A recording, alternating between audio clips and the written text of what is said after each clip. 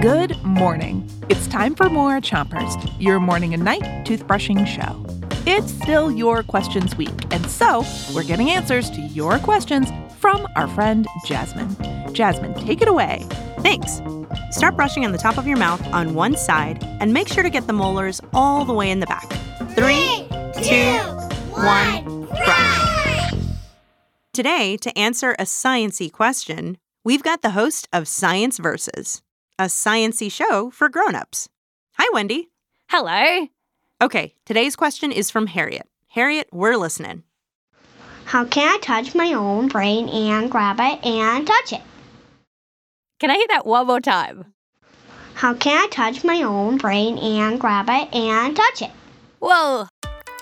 Holy moly, Harriet. Touch your brain? I mean, I love that you want to experiment, but let's just back up a bit here. Switch to the other side of the top of your mouth, and don't brush too hard.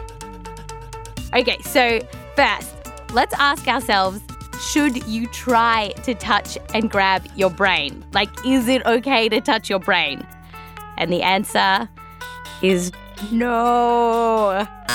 Absolutely not.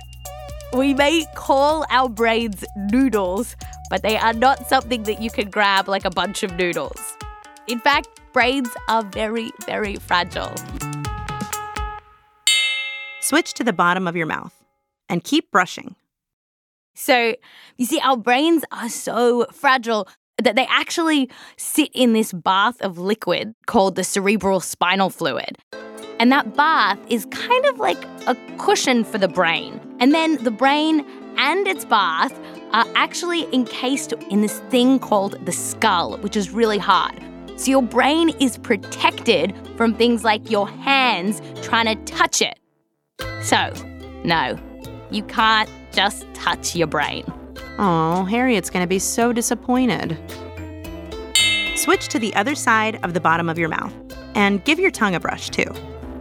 Well, Harriet, hope is not lost. You still have a chance to touch another human's brain. What? Yeah, that's right. She could become a neurobiologist. Neurobiologists are scientists who study the brain. So they often do experiments with human or animal brains. And from them, we actually know that our brains are squishy.